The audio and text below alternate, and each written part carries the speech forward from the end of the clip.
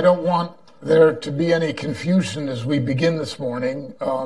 You probably saw that there were 3 speakers announced. There are 3 speakers.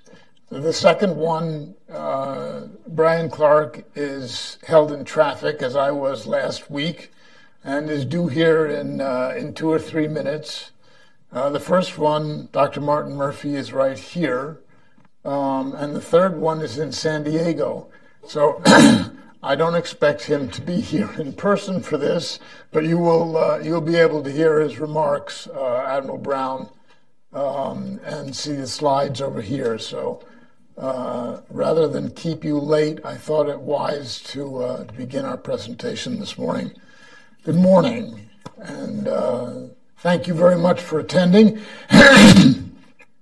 And welcome to Hudson's Conference on Taiwan and Asymmetric Warfare. Asymmetric warfare is a term that's used a great deal these days. However, it is not a modern concept. In fact, it's a very old one. When he was a teenager, David, later king of Israel, faced the Philistine Goliath, who was, according to the Bible, 9 feet and 9 inches tall.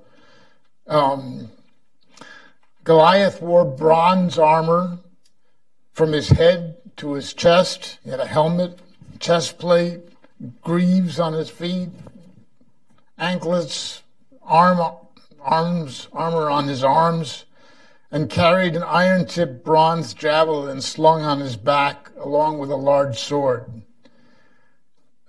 David refused King Saul's offer of armor and a sword. He chose to fight unencumbered by the weight of what were conventional weapons at the time. David used his slingshot. I hope this does not come as a surprise to many of you here. And felled the giant Goliath with a single shot stone to the forehead. Then he cut off the unconscious man's head using Goliath's own sword. David used the asymmetry of a slingshot's range and maneuver, his ability to maneuver, to counter his enemy's mass. The little guy defeated the big one using asymmetric means.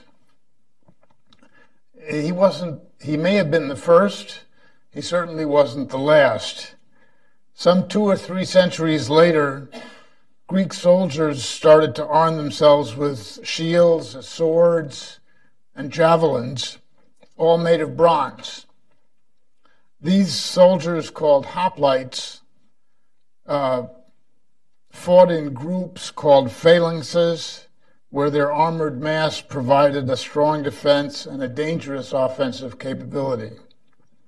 But the sheer weight of its offensive and defensive equipment reduced the phalanxes' agility and the swiftness of their response. So the asymmetrical response to the hoplites was called a peltast, and also infantry, but much more lightly armed, and far better at moving quickly and probing and skirmishing as warfare moved away from large set-piece battles.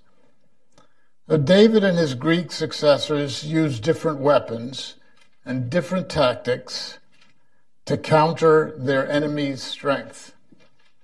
In fact, the history of warfare itself is in large measure a history of adversaries that seek to exploit their own strengths and one another's vulnerabilities for technical and strategic advantage. Today's submarine and other stealth platforms do exactly this. They use the advantage of relative invisibility to offset an enemy fleet, including its merchant ship size and numbers, or penetrate an enemy's electronic warning system. New technologies are emerging, for example, those that combine advanced technological capability with superior capacity, and that is to say, number of platforms. This is what unmanned vehicles beneath the surface, on the surface, and above it offer. Large numbers of platforms that can offset an enemy's numerical and technological advantage.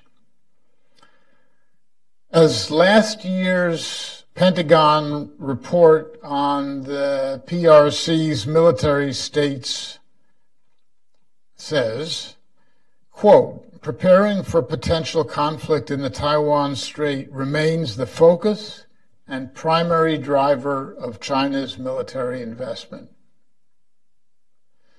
The same report notes that, quote, Taiwan has historically relied on multiple military variables to deter PLA aggression. Taiwan is superbly equipped to exploit asymmetrical warfare as an integral part of its defense. It possesses a strong industrial base, supported by an essentially solid economy and an abundance of technological expertise.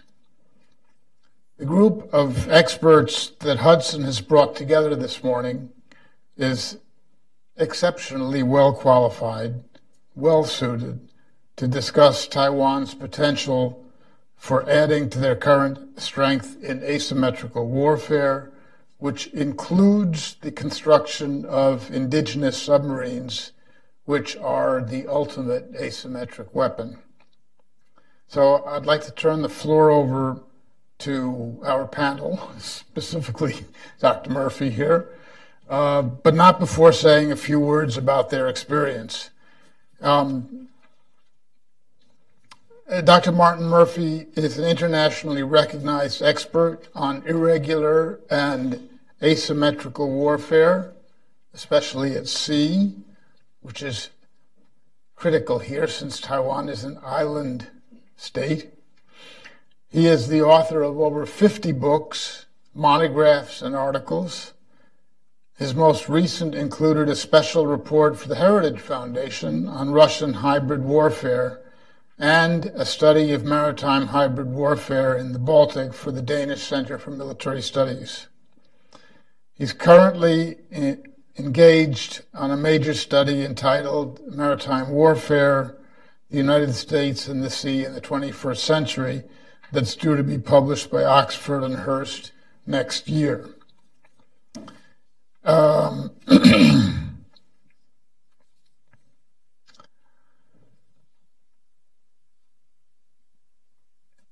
After Dr. Murphy speaks, we'll have some remarks from Brian Clark. And lo and behold, here is Brian Clark. Prior to joining the Center for Strategic and Budgetary Assessments in 2013, Brian was Special Assistant to the Chief of Naval Operations and Director of his Commander's Action Group, where he led development of Navy strategy and implemented new initiatives in electromagnetic spectrum operations, undersea warfare, expeditionary operations, and personnel and readiness management. His areas of emphasis were modeling and simulation, strategic planning, and probably the most important of all of these, because they can't take place without it, institutional reform and governance. And Mr. Clark served the Navy as an enlisted and officer submariner. He holds a Master of Science in National Security Studies from the National War College and a Bachelor of Science in Chemistry and Philosophy from the University of Idaho. Our last speaker at a distance, we use technology here, is Rear Admiral Thomas Brown. Admiral Brown, who is now retired, served as commander of the Special Operations Command South in 2010 and to 2012. Prior to then, he had served his first flag assignment as deputy commander of the Special Operations Command in Europe from 2009 to 2010. He completed his naval career as the military deputy, which is a senior military person at the Naval's Geospatial Intelligence Agency in Springfield, Virginia. He's now president of GVP Global Corporation and consults on political military issues, including space and special ops. And as I mentioned, he'll be joining us from San Diego. And since it's 3 hours earlier there, I felt that mercy was the best approach and policy, so he will speak last, so he can sleep a little bit more, although I doubt he's sleeping right now. Let me turn the dais over to Dr. Murphy. Thank you very much. Thank you, Seth, and thank you for inviting me. And thank you, everybody, for coming this morning to this splendid new Hudson Institute facility. And thank you for your patience in waiting. I want to start with three basic opening assertions. First, that Taiwan is the key to preventing China breaking out into the Pacific. Secondly, it's not in US interests or the interests of any democratic country to allow that breakout to happen so long as China remains under a communist government. And thirdly, a free and secure Taiwan is as important to the United States as a docile and unfree Taiwan is important to the Chinese Communist Party. So, the specific subject of the day is asymmetric maritime warfare against Taiwan. How will that be realized depends entirely on how the PRC intends to conduct its conflict with what it regards as a lost province. Now, it'd be wrong to say that the PRC is wary of using military force, although it should be wary of using that force against a competent and determined opponent. It invaded Tibet easily, and India in the high mountains presented no difficulties, and it will probably do so again, probably not present difficulties again, given India's lack of preparedness if the PRC decides to resume its campaign. On the other hand, it was fought to a standstill by the USSR on the Amur River and was defeated by Vietnam. So from Deng on, however, it has for the most part sought to attain its territorial objectives either through negotiation or, where that has not been possible, through the use of stealth, using measures that have included political bribery, diplomatic isolation, coercive dependency, political bribery, subversion, and access either to its immense domestic market or to its heretofore low-wage labour market. Now, changes in this strategy appeared firstly following the 1996 Taiwan Straits crisis, when China began to embark on a program of military modernization. And secondly, and much more obviously, after the 2008 financial crisis, which some in China saw as the beginning of Western decline. Now, there's quite obviously been a quantum increase in the PRC's military capacity, and an as yet unknowable improvement in its ability to assert military force successfully. But the PRC has preferred to deploy its military potential so far in a demonstrable fashion, as in military parades and overflights, or threateningly, as against US ships and aircraft conducting legal operations in its EEZ, rather than in terms of an aggressive military posture even against military minnows such as the Philippines. On the contrary, it accuses the US of militarization and rather than itself. Now, what needs to be considered as far as Taiwan is concerned, therefore, is how China's military and non-military capabilities could be used to further a campaign designed first and foremost to achieve its national or party aims short of war. That's not to suggest the PRC won't resort to conventional or conceivably nuclear war, despite its assertion that it won't make first use, if it believes it cannot obtain its objectives any other way. However, most indications suggest it would prefer to continue achieving its ends using means that have been called variously grey zone, ambiguous, asymmetric. Really, there is now quite a menu, which is deeply confusing. The temptation we face, I suggest, is to look at cross-strait asymmetry too much in terms of conventional military capability, such as anti-submarine cruise missiles or anti-ship cruise missiles, and so forth, which is where we have made our major investments, while paying insufficient attention to alternative modes of conflict and the wider geopolitical and specifically geographical context in which they will be employed. In my view, those who suggest that the PRC campaign in the East China Sea and the South China Sea are designed to contribute ultimately to the isolation of Taiwan and destroy its de facto independence are right. Of course, both campaigns have local and intermediate objectives in each area, in each sea, but in the end, what they achieve against these objectives is and will be secondary to gaining Taiwan. Because, as I said in the beginning, Taiwan is the key to transforming the first island chain from a line of containment to a line of defense and a jumping off point for China to the rest of the Pacific. Now, China's aim is to effectively territorialize both seas, closing them to any power that from time to time opposes Chinese interests. Chinese assurances that freedom of navigation is under no threat is empty, given its willingness to arbitrarily redefine established legal concepts to mean precisely what China wants them to mean. Indeed, I'm hard-pressed to see why China, once the road portion of the OBOR has been completed, would not act to close its littoral seas to commercial as well as military traffic of any and all states that oppose its regional hegemony. So what measures has the PRC used, and which of these measures may or will be used against Taiwan? Now, many of the big measures are in place already: diplomatic isolation, commercial denial, especially of arms, economic dependency on mainland markets and tourism.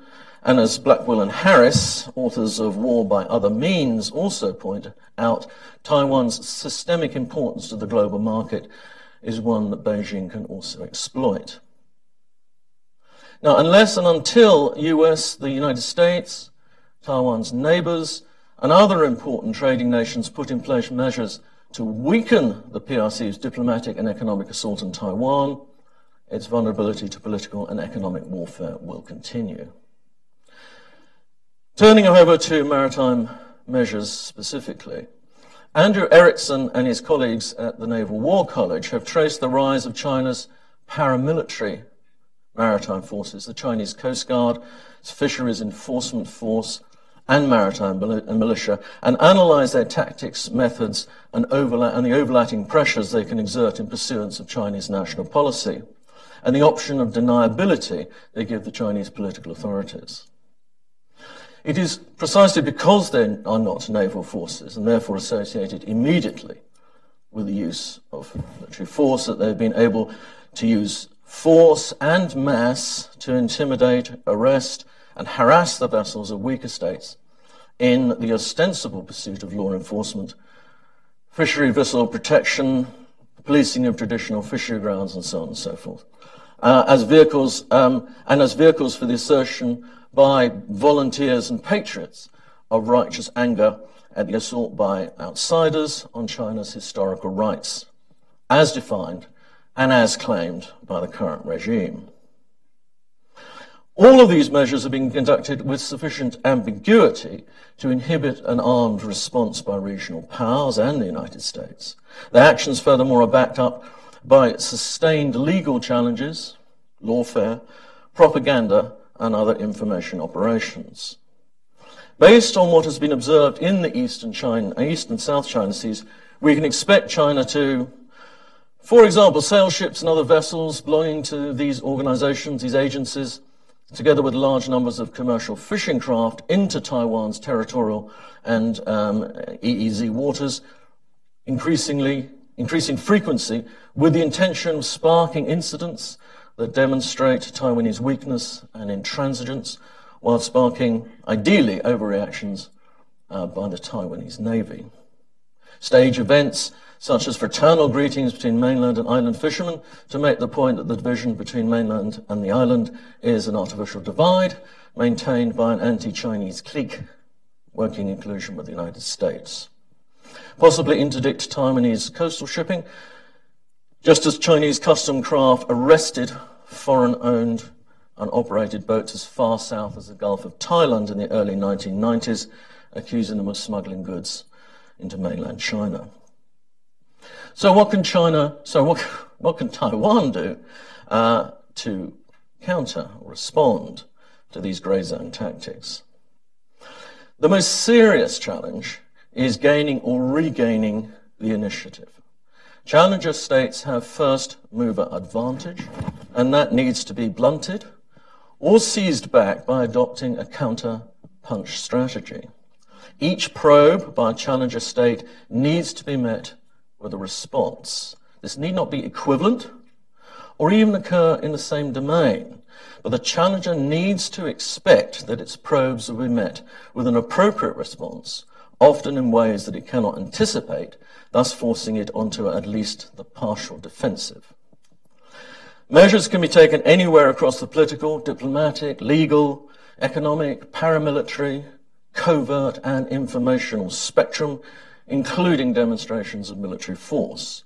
But there are three critical developments, three critical elements.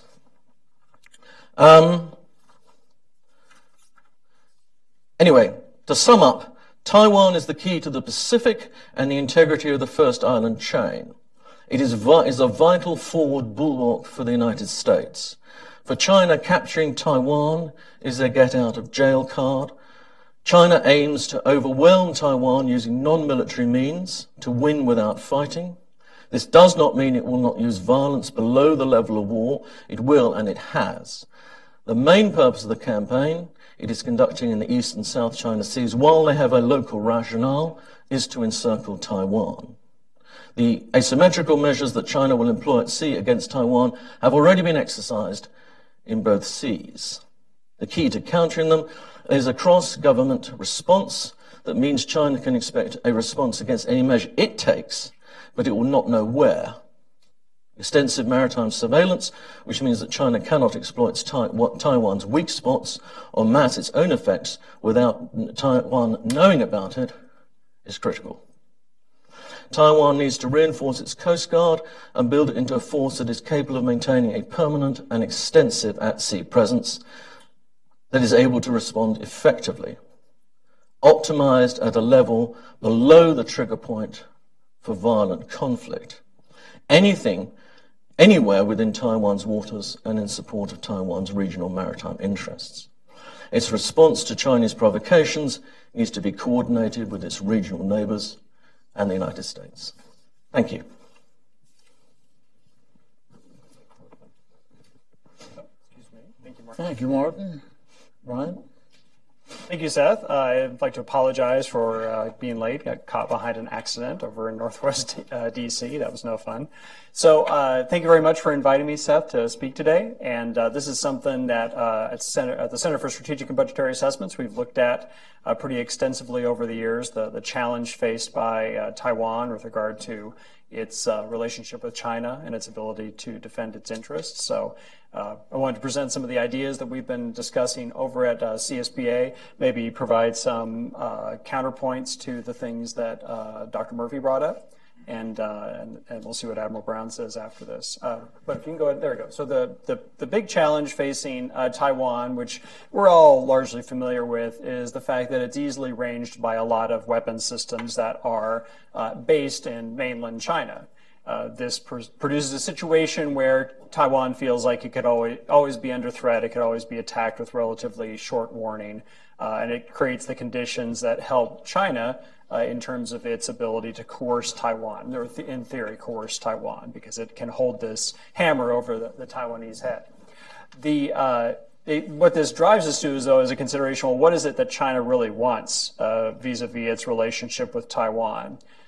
Does China want to fight Taiwan and subdue it and finally bring the nationalists under subjugation? It doesn't seem like that would be necessarily a great idea on their part. At least the warfighting modeling and simulation that I've been part of, the other analyses that have been done by other entities, show that trying to take Taiwan by force is a very difficult proposition. Trying to get ground forces ashore and then make their way to centers of population and to military targets is very difficult in that environment in particular. And the experience of previous conflicts that were fought on Taiwan would indicate that that's not exactly the road to achieving the influence that China might want over Taiwan. So if it's not necessarily a direct fight that the Chinese would want with the Taiwanese, what is it that is their objective? And as Martin has mentioned, it's to eventually bring the Taiwanese back into the fold and to enable China to use Taiwan as a jumping off point for future power projection, whether it's military operations or just the ability to now be not hemmed in by the first island chain.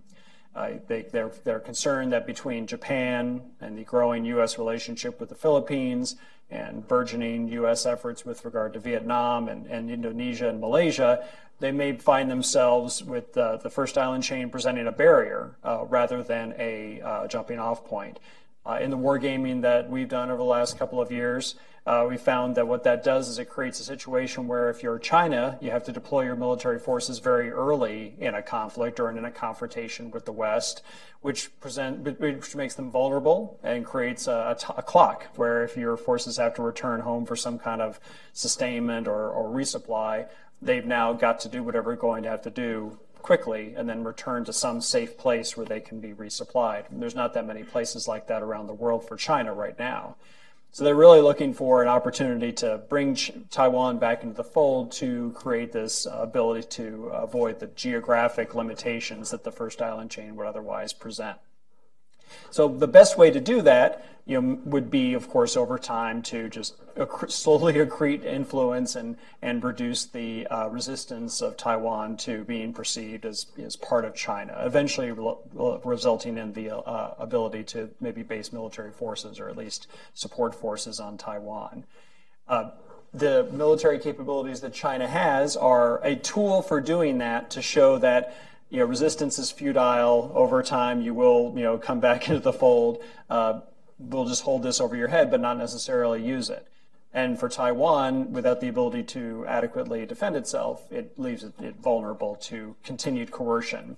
I'm not sure if China is going to take the gray zone approach they've been taking in the South China Sea and the East China Sea with regard to the Senkakus, with regard to Vietnam, because the idea of continuing to provoke Taiwan with gray zone aggression or assertions would seem like it would just sort of stoke this feeling on the part of the Taiwanese that they are continuing to be under threat and that China's relationship with them is adversarial and not one of a friendly neighbor trying to bring them back into the fold. So I'm not sure if that would be the approach that China would take.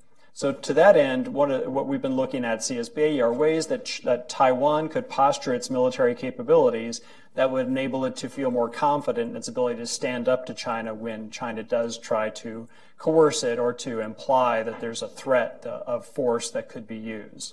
Because if you have a little more confidence about your ability to withstand an attack by force, then perhaps that would give them the ability to withstand political and diplomatic pressure as well.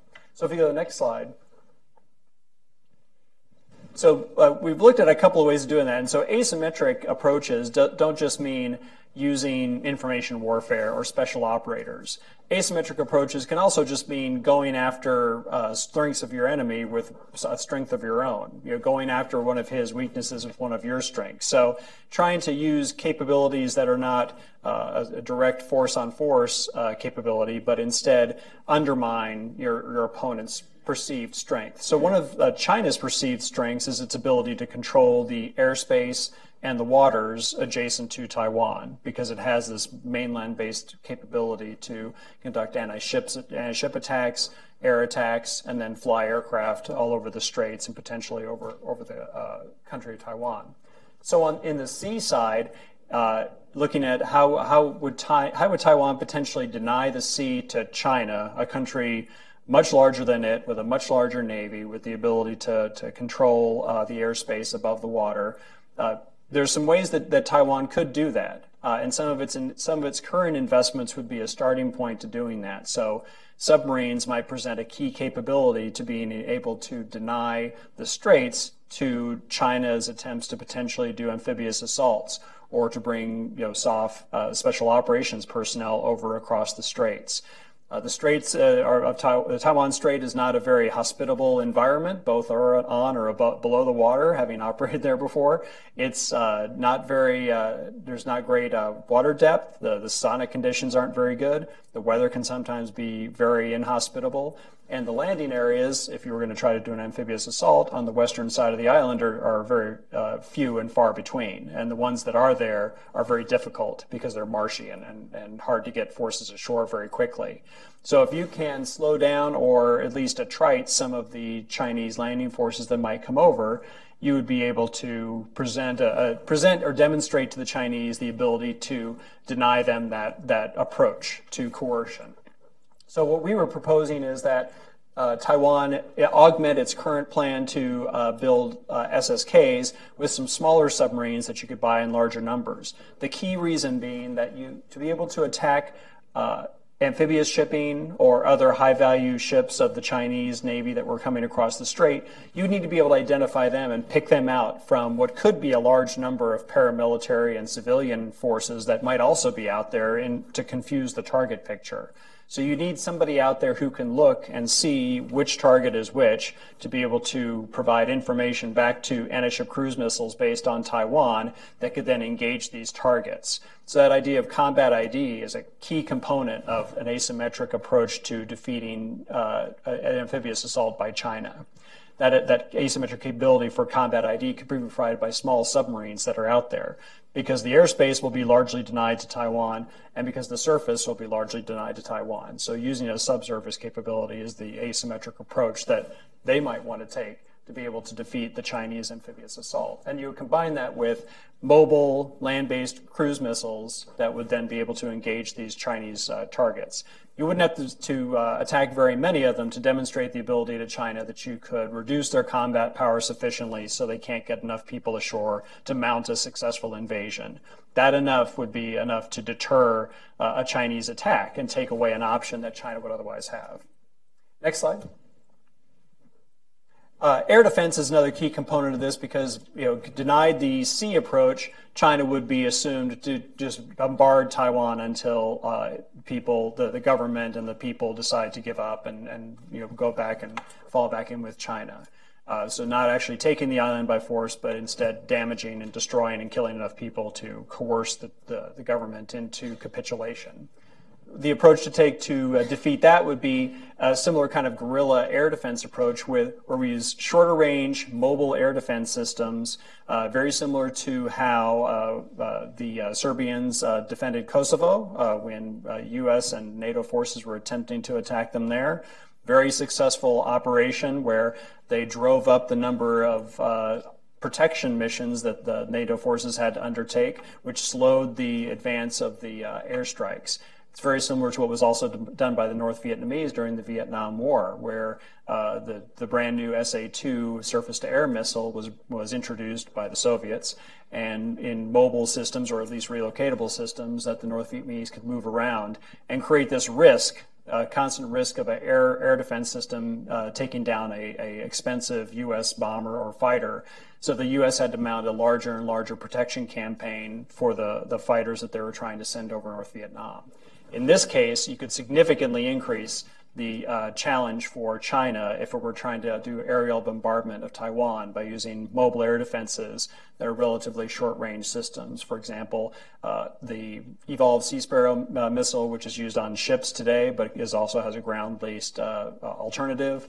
SHORADs that our Army and that other armies use would also be useful in this kind of configuration where you're not necessarily trying to shoot down a lot of enemy airplanes, but the threat of it alone is enough to cause the enemy to have to mount larger and larger attacks every airplane that gets taken off of the bombing mission to go to the fighter or defense mission is another one that can't drop bombs on Taiwan. And so for China, this makes this proposition for bombardment of Taiwan into a larger and larger and more expensive endeavor and potentially more protracted, all of which makes it less attractive for them as an approach to coerce China to heal, or Taiwan to heal.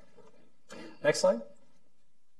And then on the ground, you'd want to take advantage of the fact that Taiwan is a very difficult landmass to take by force with ground troops and exploit the terrain that's there already and use mobile forces with irregular organizational constructs using manpads and ATGMs, just like we've currently used in the U.S. forces and that other forces use, but focus very much on this idea of slowing down and protracting the campaign. So when China looks at Taiwan and tries to think of its options with regard to coercion, it only sees options that are going to be protracted, difficult, expensive, and the investment on the Taiwanese side is not necessarily that significant. This doesn't stop necessarily China from trying to pursue these approaches, but it does make it so that they're deterred from them unless they're willing to expend a significant amount of cost and blood in the process. Next slide.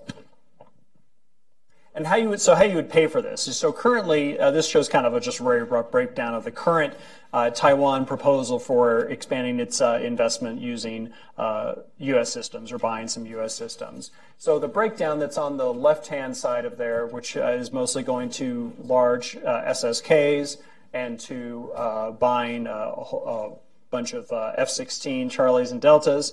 If instead we looked at breaking that down a little bit differently and doing modernization of the existing F-16 fleet that Taiwan has, and then spending some money on new ground-based mobile air defenses that would provide a much more effective air superiority capability over Taiwan than F-16s will, using this guerrilla air defense approach.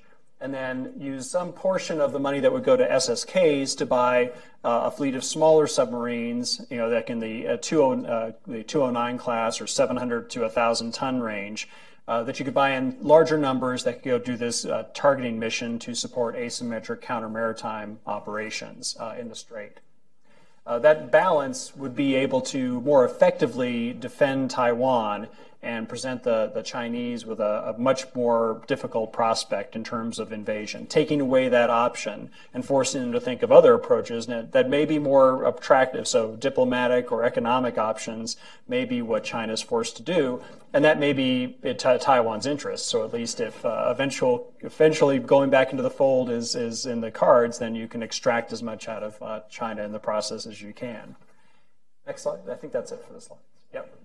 So in summary, what we're looking at is looking at much more from a military perspective, but looking at the opportunities to protract and increase the cost and challenge to China of undertaking either ground, air, or maritime approaches to try to coerce Taiwan militarily, and forcing them to think of other options to be able to address their concern about Taiwan being a barrier in the first island chain. And I welcome your questions later. Thank you. Thank you, Brian. We will have a question period when all the speakers are finished. And Adam, if you're ready to just step back for a second.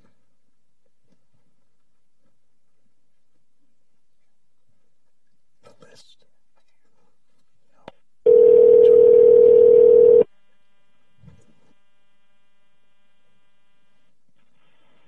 Tom Brown.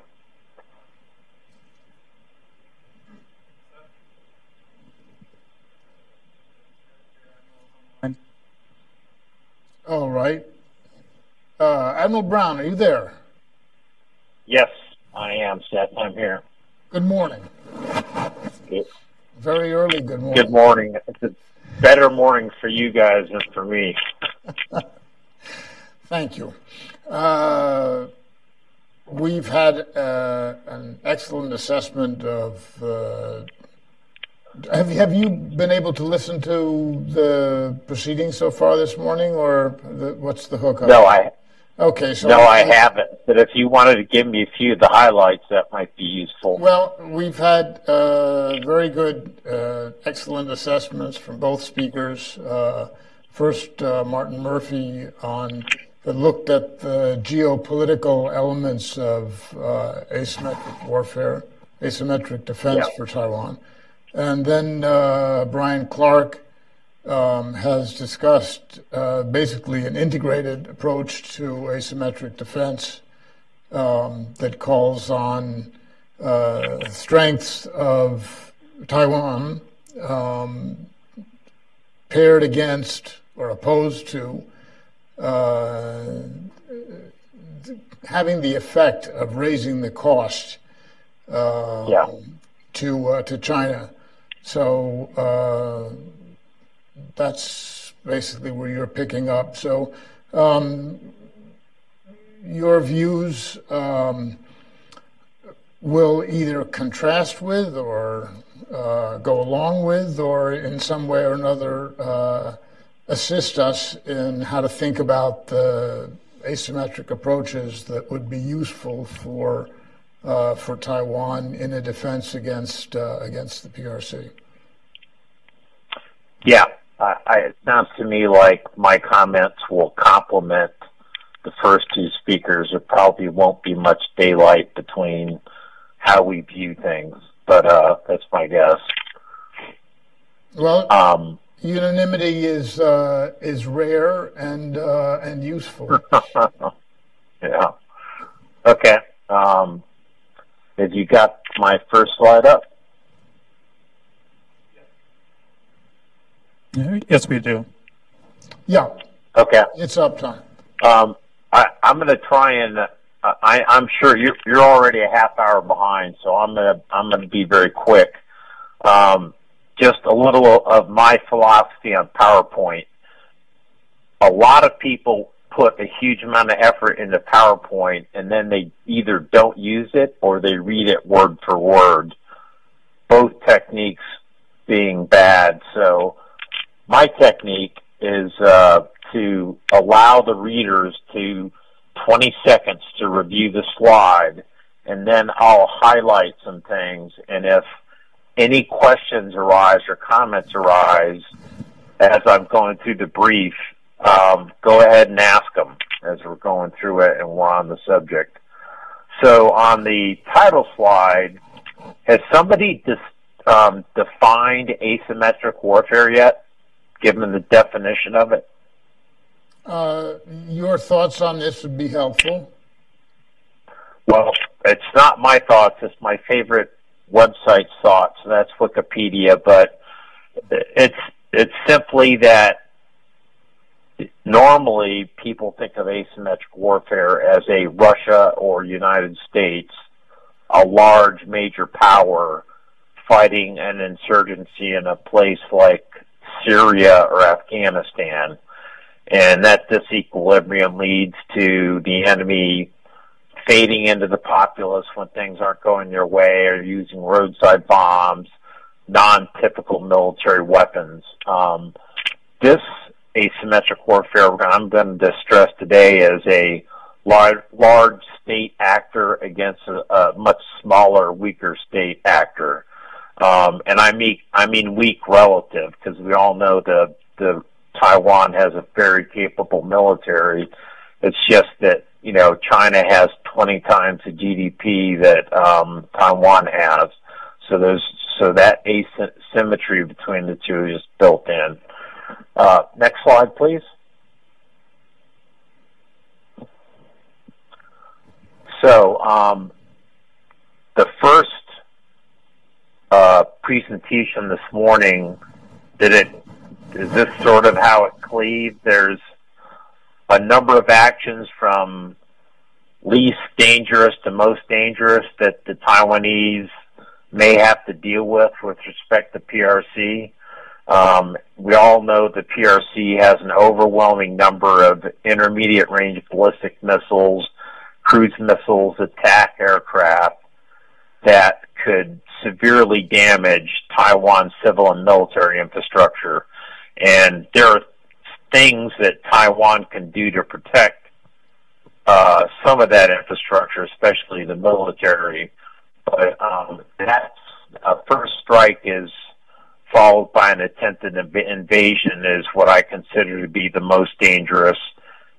Was that discussed, or was that agreed upon as a most dangerous course of action that Taiwan may have to deal with? Well, we haven't agreed on anything yet, except to listen to ideas and then discuss them. Okay. But you're getting warm. Okay, I'm gonna give people 10 seconds to look at the slide, and then Seth, if anybody wants to ask a question or wants to start a discussion in the room based on any of these bullets, we'll do it. But I'll give you 10 seconds. Actually, Tom, what would fit the format most easily here is if you go through your presentation, and then at the end of that, we'll open the floor to questions, and people will be encouraged to ask questions of particular speakers, and then we'll have a conversation that way. They'll take notes. Okay, got it. Anyway, those scenarios are the ones that I thought of. There's certainly others they're perhaps more politically oriented, posturing by the PRC, but not a full deployment of their forces. There's other things they can do, but these four courses of action are the things that worry me. Next slide.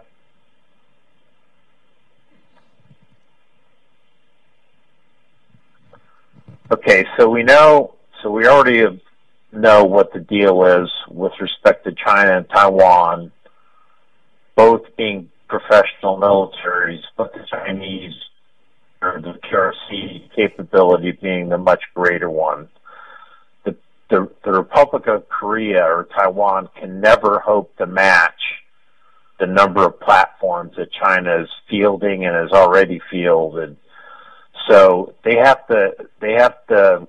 Taiwan must come up with an asymmetric way of dealing with Chinese advantages in platforms. They have a lot more destroyers, cruisers, patrol craft, attack aircraft, fighter aircraft, ballistic missiles. They have an overwhelming advantage with respect to numbers. And so how do you deal with that?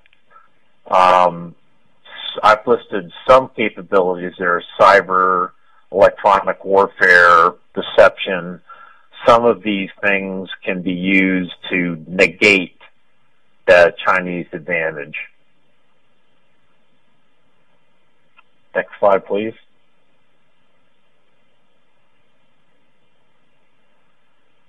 Okay, I think that the Taiwan's desire for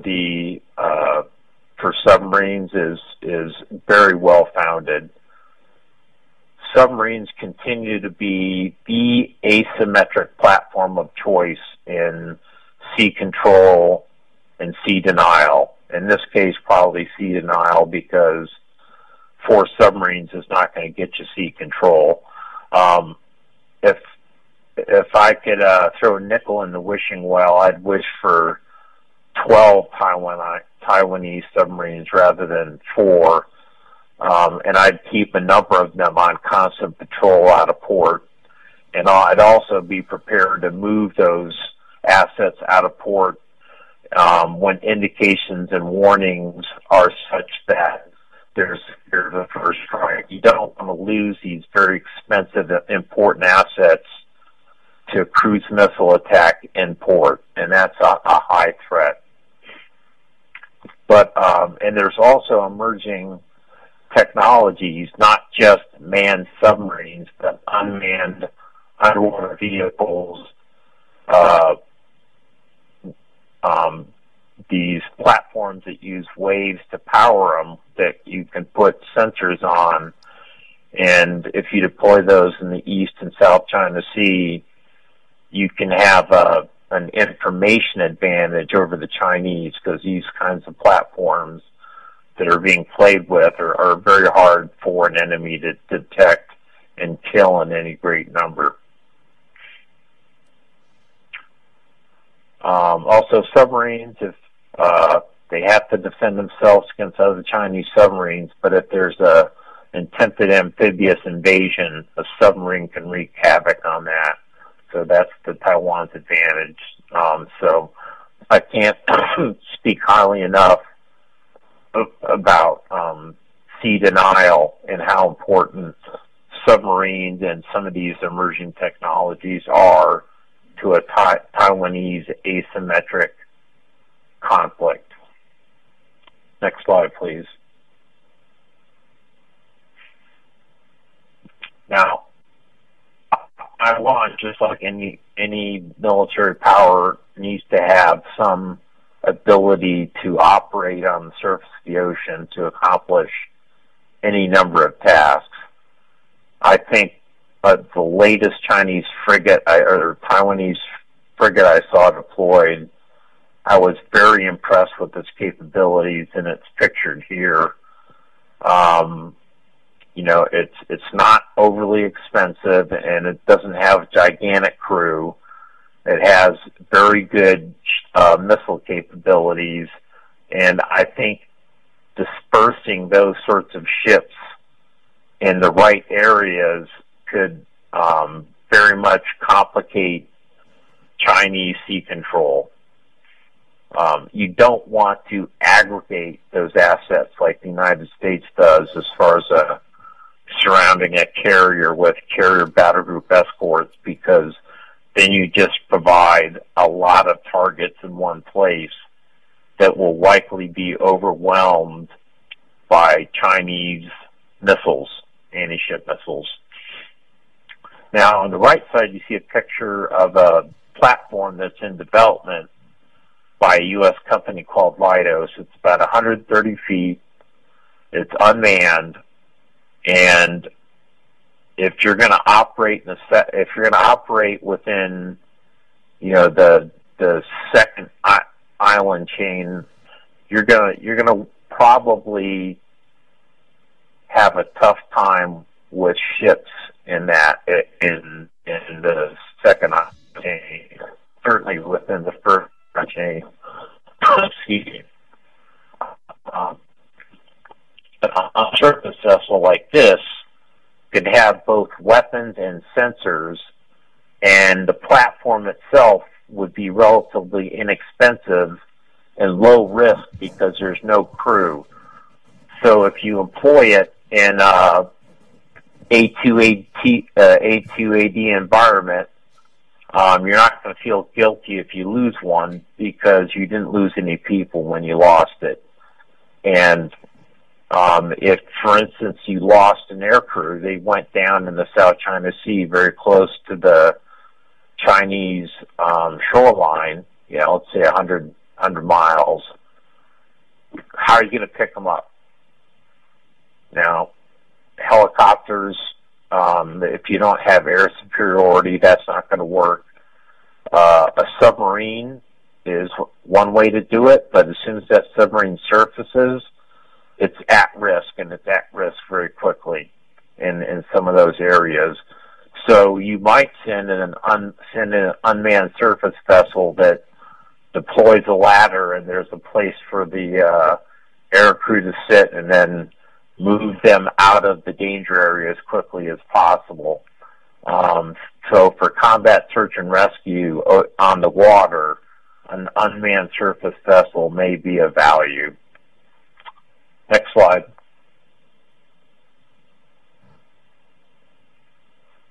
Okay, we all know that Taiwan didn't get quite the upgrade to their F-16 fleet that they wanted. And their F-16s are still fourth generation. China, of course, is building the F-20, I believe we're calling it, Generation 5 fighter. So I would understand, and I've had this conversation when I was in Europe with small powers that didn't have big defense budgets, but they're buying the F-35 stealth aircraft, and they're buying it because they don't want to be considered a lesser power, and they think that a fifth generation fighter conveys a certain them being in a certain league with more advanced nations. Taiwan's needs are very easily explained with, if Taiwan wants to maintain air superiority simply over Taiwan and the approaches to Taiwan, having a fifth generation fighter will make a huge difference. Obviously, that would very much upset the People's Republic of China, but perhaps they could partner with Japan in their development of their own indigenously produced fifth generation fighter. I don't know the political possibility of that. I don't know if Japan's willing to anger China with a move like that, but certainly China and Japan tensions are high, and Japan may have an ally in Taiwan armed with Japanese fifth generation fighters. But to establish air superiority, the other thing I recommend is asymmetric.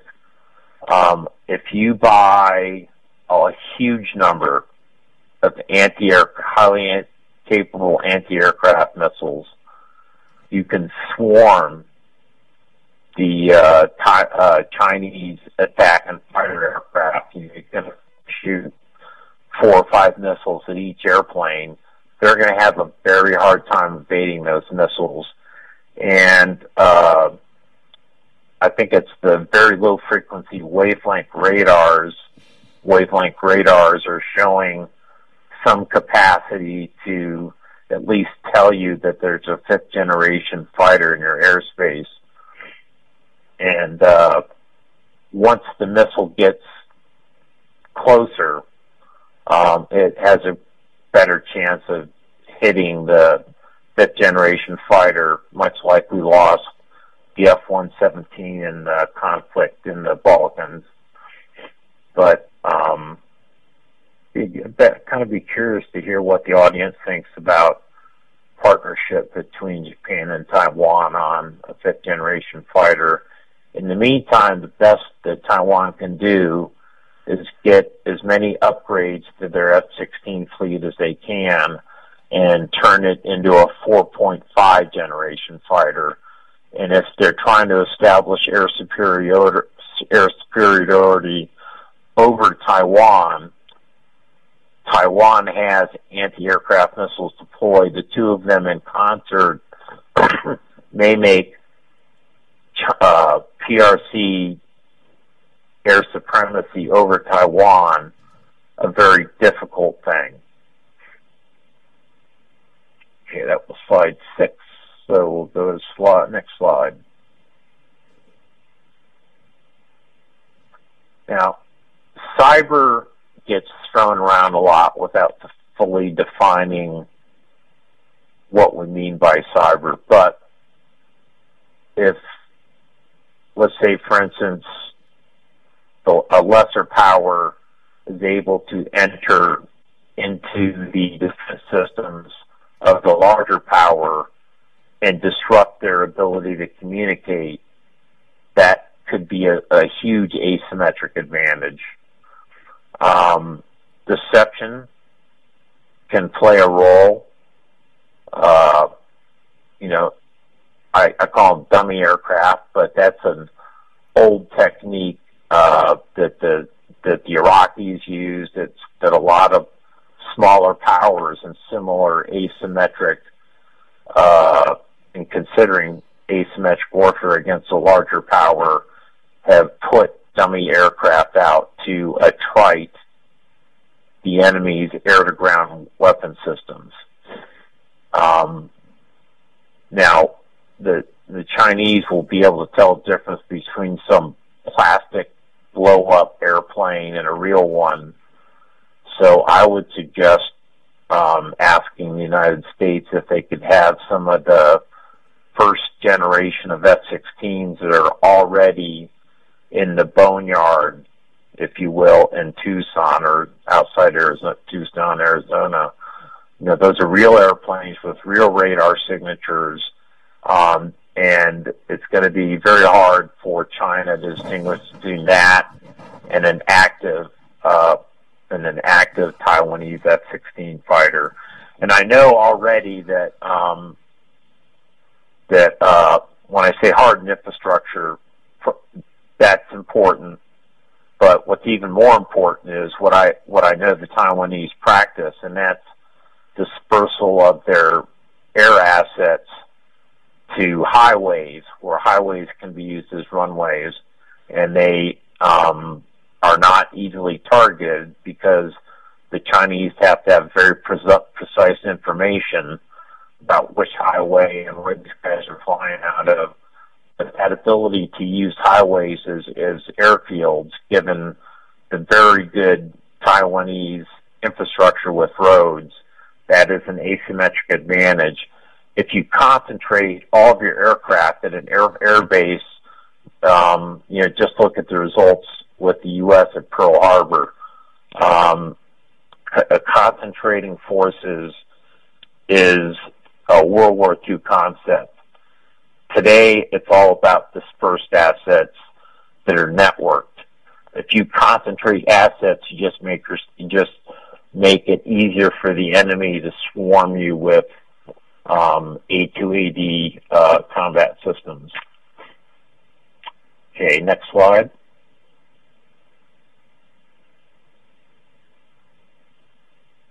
Okay. I am not certain, based on my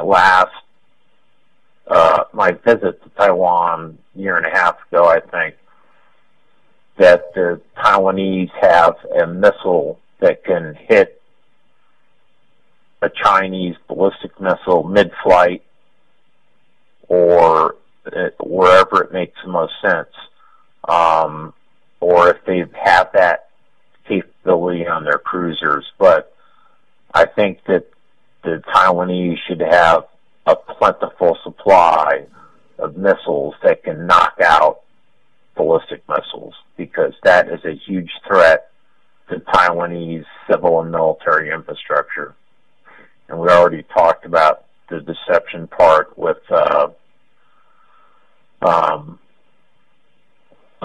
respect to trading their systems, because their missile systems, those missiles are not cheap. I would love to see a much bigger Taiwanese submarine fleet. I know how politically challenging even 4 is, so it may not be realistic.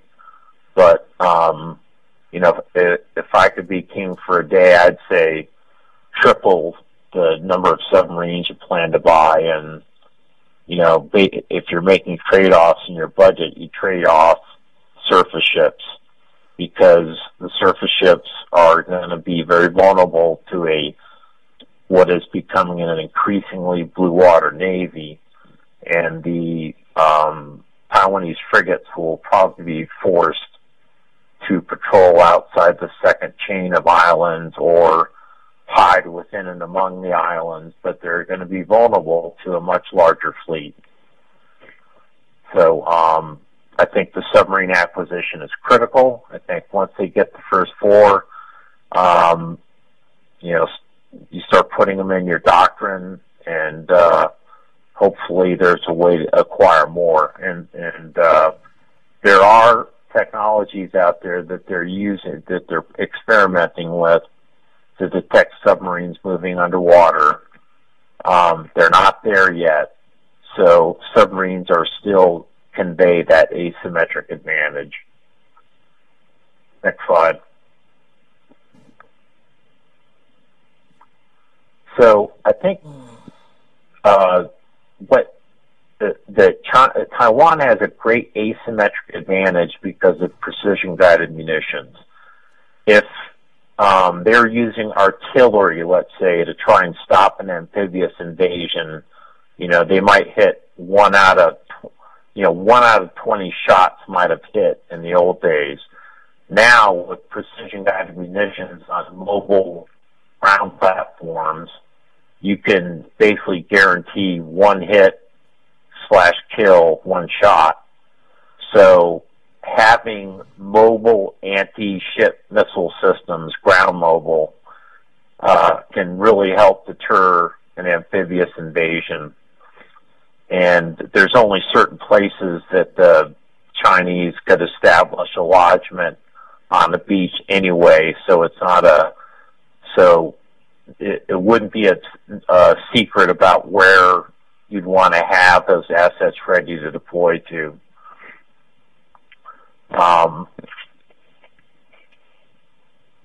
We already talked about more submarines. Chinese doctrine, I think back in 1999, a couple of officers wrote about what they called unrestricted warfare, which Germany employed at one point, but got in a lot of trouble. But they may use fishing vessels with tarps over the missiles that are on the shipping vessels, and the fact that they're fishing vessels would make the fleet commander reticent to fire a weapon, because then you'd lose the information war, and you'd lose sympathy real fast. So one way to make sure that this vessel is not carrying missiles, if the air superiority is, if there's some level of air superiority that even allows helicopters in the air, you can do what's called visit board search and seizure. Search the vessel for missiles, and then if there are missiles, you seize the vessel. If there aren't, you just go home. And that's a possible use of Taiwanese maritime SOF. Now, the use of Army Special Operations Forces to operate in the rear echelon of China, those forces could cause a lot of damage, but you wouldn't have combat search and rescue capabilities for them. You wouldn't have CASEVAC for them. So it's a very high-risk proposition, putting Taiwanese special forces on the mainland. It has to be a very, very important objective. So unmanned systems may be the better choice in some of the missions that in the past we considered to be special operations missions.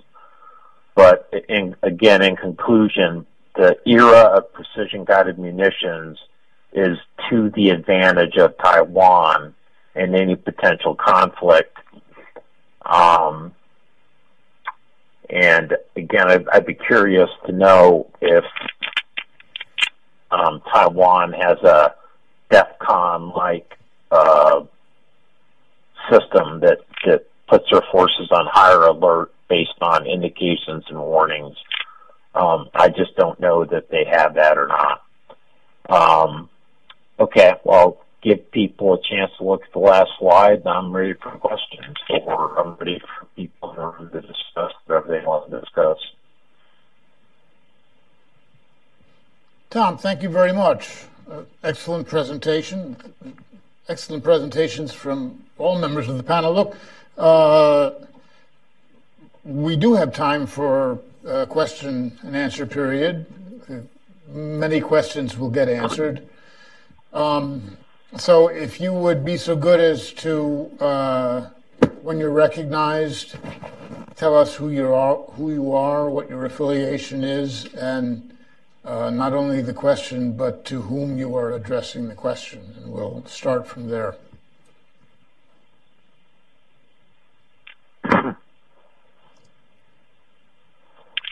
Hi, Stuart Robertson from the Cato Institute. I was wondering how the U.S. plays into all this. Does this affect our role or our commitment in any way? And this is addressed to either of the three panelists.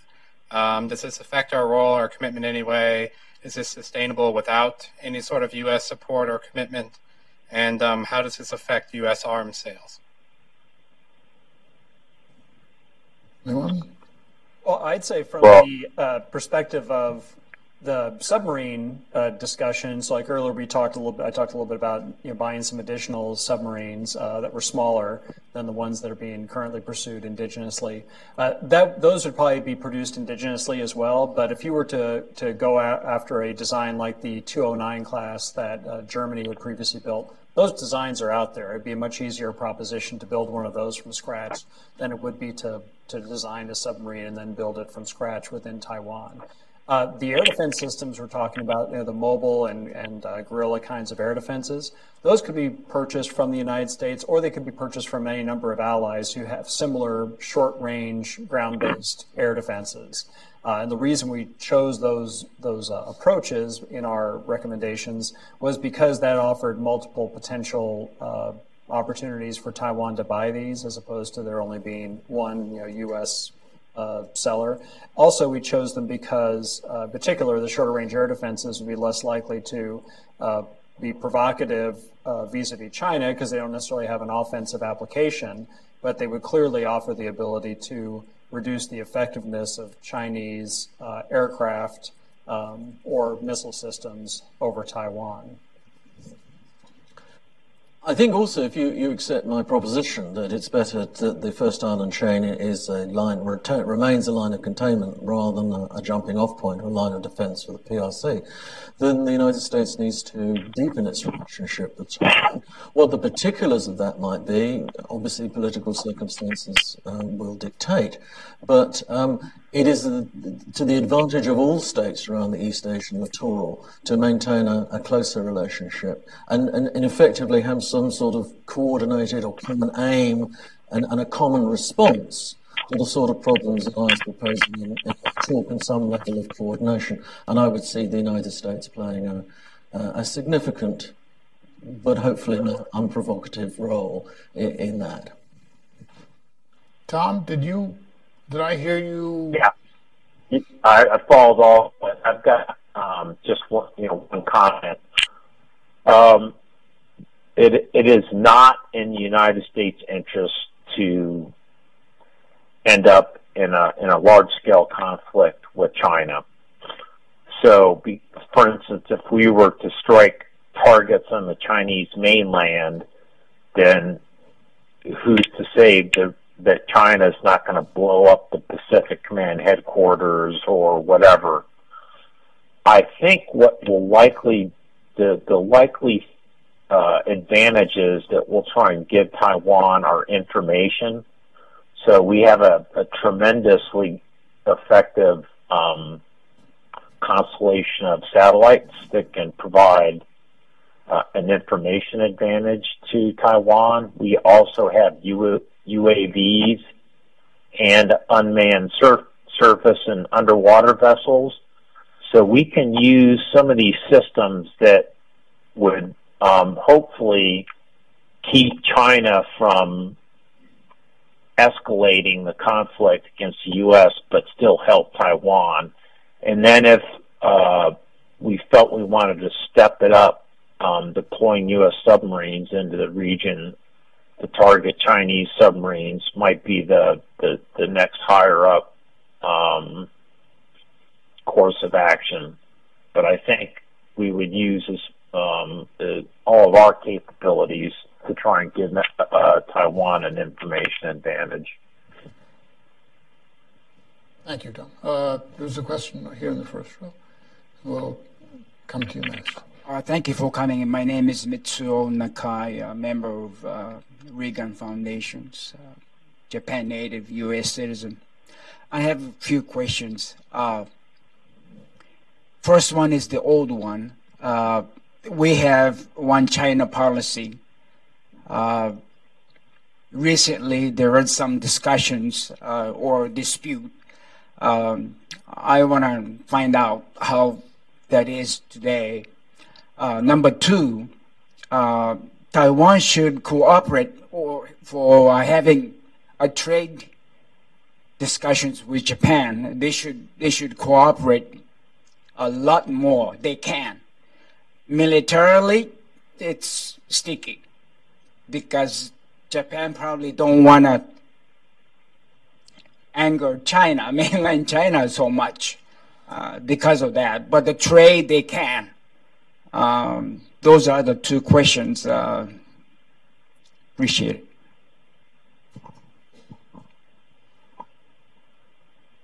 I acknowledge Japan's difficulties in this area, but clearly we're in a situation of change. I would argue that if China is using a strategy which is essentially enclosing Taiwan from both sides and therefore attempting to undermine the influence and pressure that both Japan and South Korea on one side and the Southeast Asian nations can on another. If Taiwan is isolated, then that's going to cause enormous problems throughout the region. And the region needs to be aware of that. If it's not already, I'm sure it is. But it needs to be taking measures as discreetly or as overtly as really China dictates to overcome that. So if trade's the place to start with trade. But inevitably it will end up at least with political cooperation, I would suggest. The military cooperation might be some way down the road.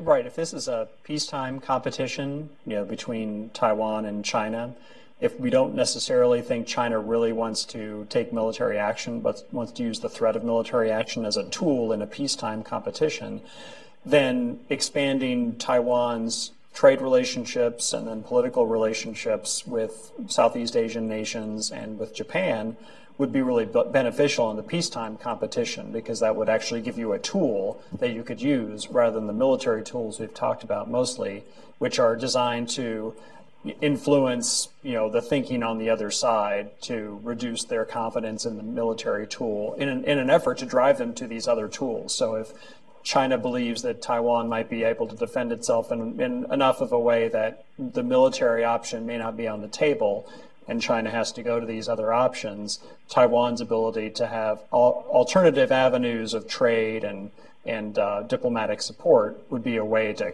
counter the effort of the Chinese then to go in those directions. So that provides a more robust defense of Taiwan's interests. I think it comes back to the point I made earlier. It's about regaining the initiative, and we allow China too much of the initiative, and we need to push back against that.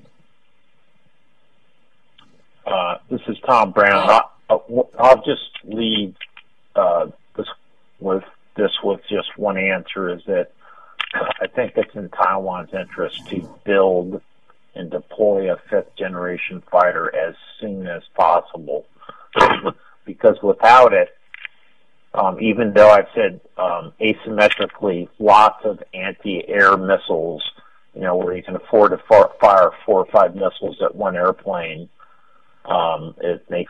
will make a big difference. But I think the fifth-generation fighter, they just needed to evaluate avenues, and maybe they could avoid angering China by just getting technology transfers and designs and just build it in Taiwan.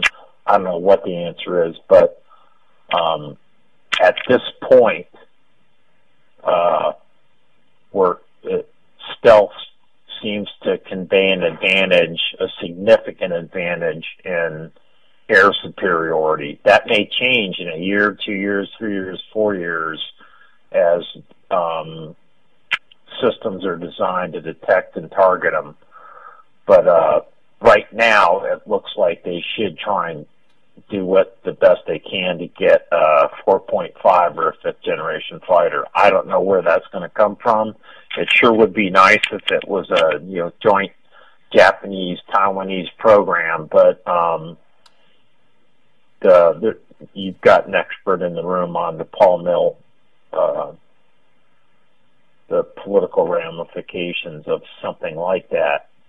But again, it might just be that they build it in Taiwan and they get the technology transfer from Japan, and maybe that doesn't reach the threshold of a major threat to China, or cause China to do something that we don't want them to do.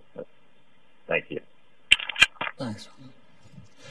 John Zan with CTI TV of Taiwan.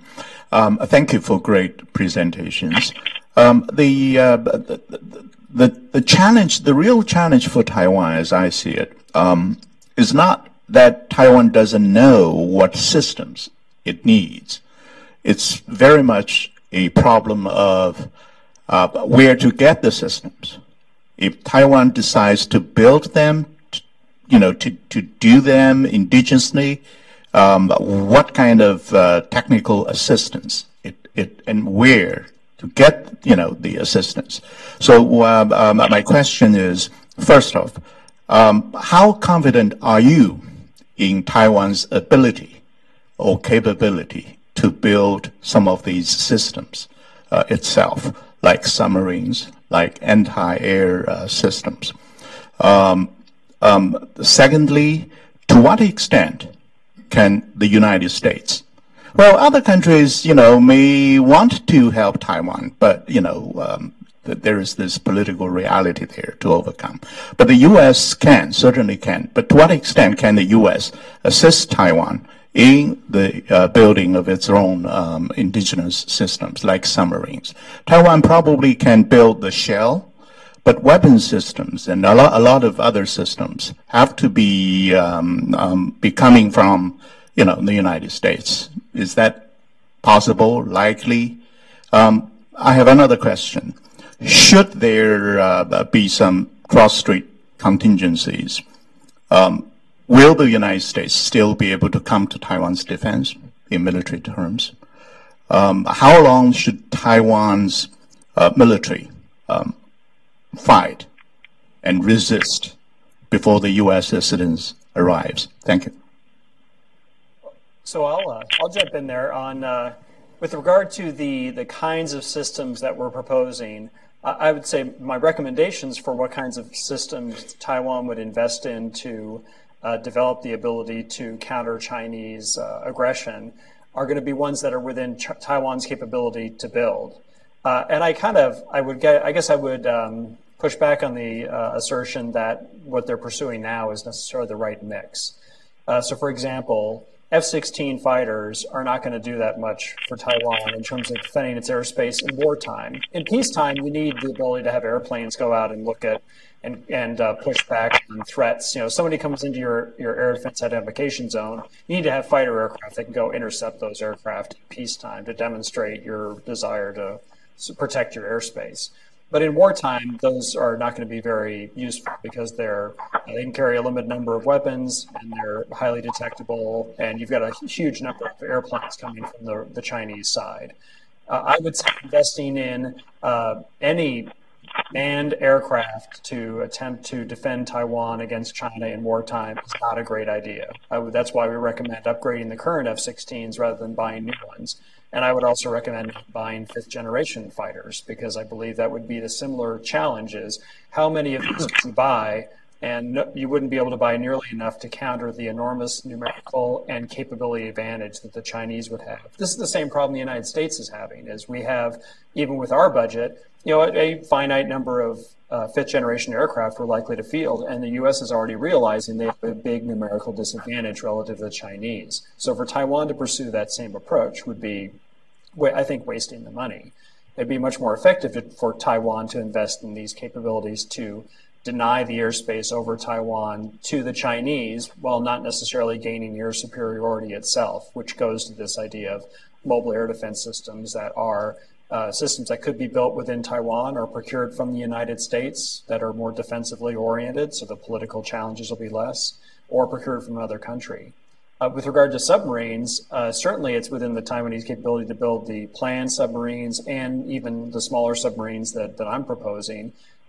Countries like Malaysia and India are building. I've been to Indian shipyards where they're building diesel submarines that are much larger and more sophisticated in a much older shipyard. So clearly Taiwan has that ability. I would say India, for example, would be a country that Taiwan could go to for assistance in building submarines. Because Japan because they're right there in the same region, may not want to anger the Chinese by going to help Taiwan build submarines. India may not have as many concerns given their different geographic situation relative to China. So they may be more willing to help, especially if you're talking about a diesel submarine that's designed mostly for defensive purposes rather than something that might be used for offensive operations far afield.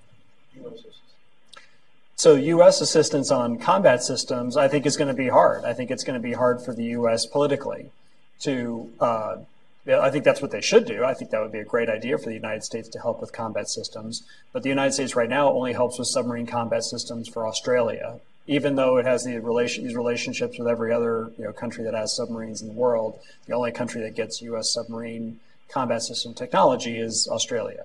So I think it's unlikely that Taiwan's going to get those combat systems, but there's combat systems that are available from the Indians. There's combat systems that are available from European countries. Now, they're probably reticent to support Taiwan militarily, but India, again, might be willing to do that, because they have the submarine technology and maybe a relationship with China that would give them the strength or confidence to do that for Taiwan. All I would add to that, I certainly wouldn't want to comment on this field, is that the low-end capability that I'm talking about remains a point of weakness. That Taiwan has to look at a full-spectrum defense. And contexts change. I mean, Brian said, Taiwan is unlikely to succumb to fear tactics. I know that because Britain didn't either, but there we go. Nevertheless, if contexts change around the East Asian littoral and China does succeed in fully or partially isolating Taiwan, that there's still enormous disincentive to use military force to subdue the island, and therefore they'll be looking at some level of intimidation and isolation. And Taiwan's, if you like, first and last line of defense, depending upon which context we're looking at, may well be the low-end spectrum. I think that we have time for one more question. I mean, I know we do, so. This is Steve from Georgetown University. I would like to ask, what's your assessment in ROC Army's role in asymmetrical defense, and should there be any structural adjustments for ROC Army? Thank you. I would say, similar to what Dr. Murphy's talking about, is trying to make the Army much more organized around a irregular defense or a much more distributed defense. So not thinking of the Army units as maneuver units, which today they're organized a little bit more like the American Army might be, where you're going to do combined arms maneuver warfare, which is not going to be feasible in a Taiwanese attack on Taiwan, because you're not going to have helicopters flying around doing reconnaissance and attack. You're not going to necessarily be able to have armored units moving around in an environment where aircraft are coming over and doing airstrikes. So thinking about operating in a much more distributed fashion, much more mobile, maybe light infantry, light armored vehicles as opposed to large tanks, is going to be a much more effective approach when you think about exploiting the terrain of Taiwan against a potential China or Chinese amphibious assault, which you could easily delay, with the smart application of ground firepower that's less vulnerable to air attack. This is Tom Brown. I think one idea is that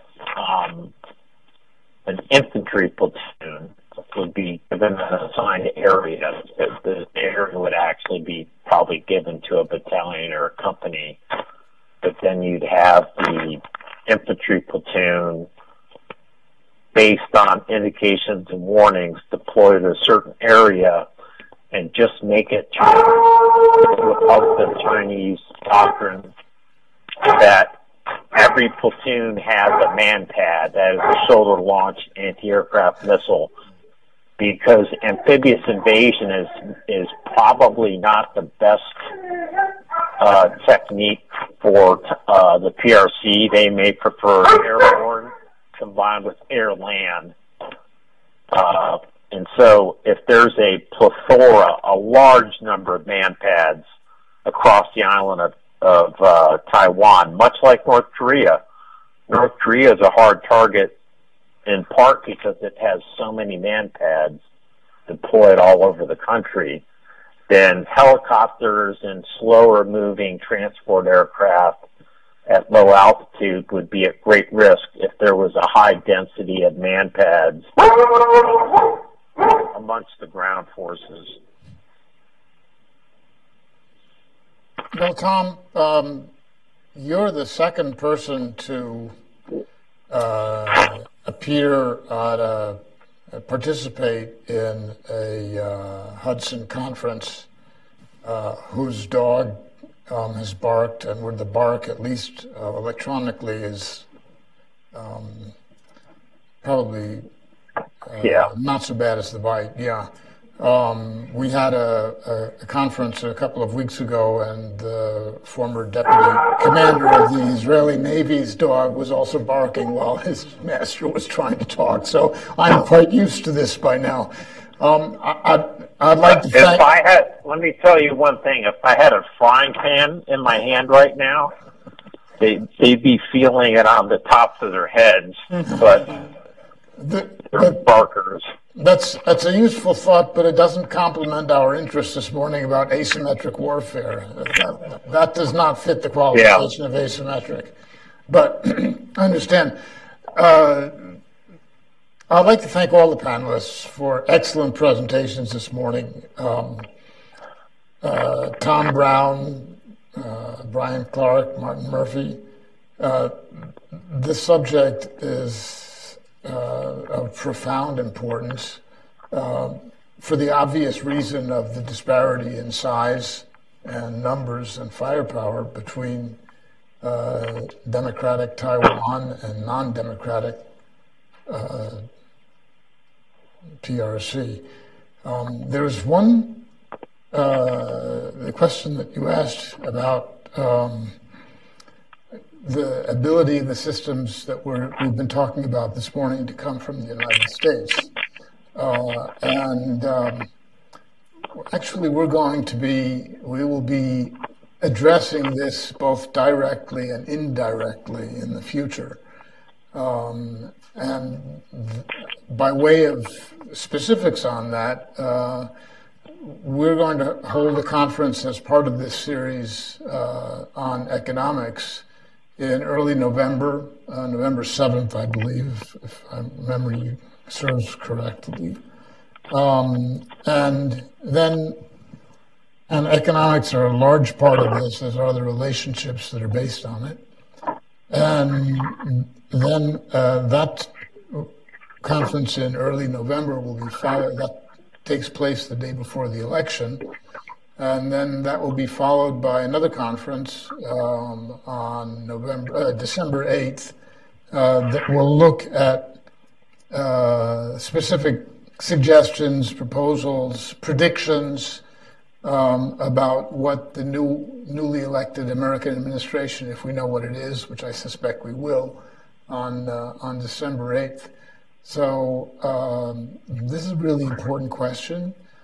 I do not take the current state of military assistance between the United States and Taiwan to be granted that it will last into the indefinite future. Political changes in leadership mean political changes in policy. So I draw no conclusions, but I invite you to come and participate in a discussion that will try to look at, for example, that very key question. So I'd also like to thank you for joining us this morning, and look forward to seeing you again next month.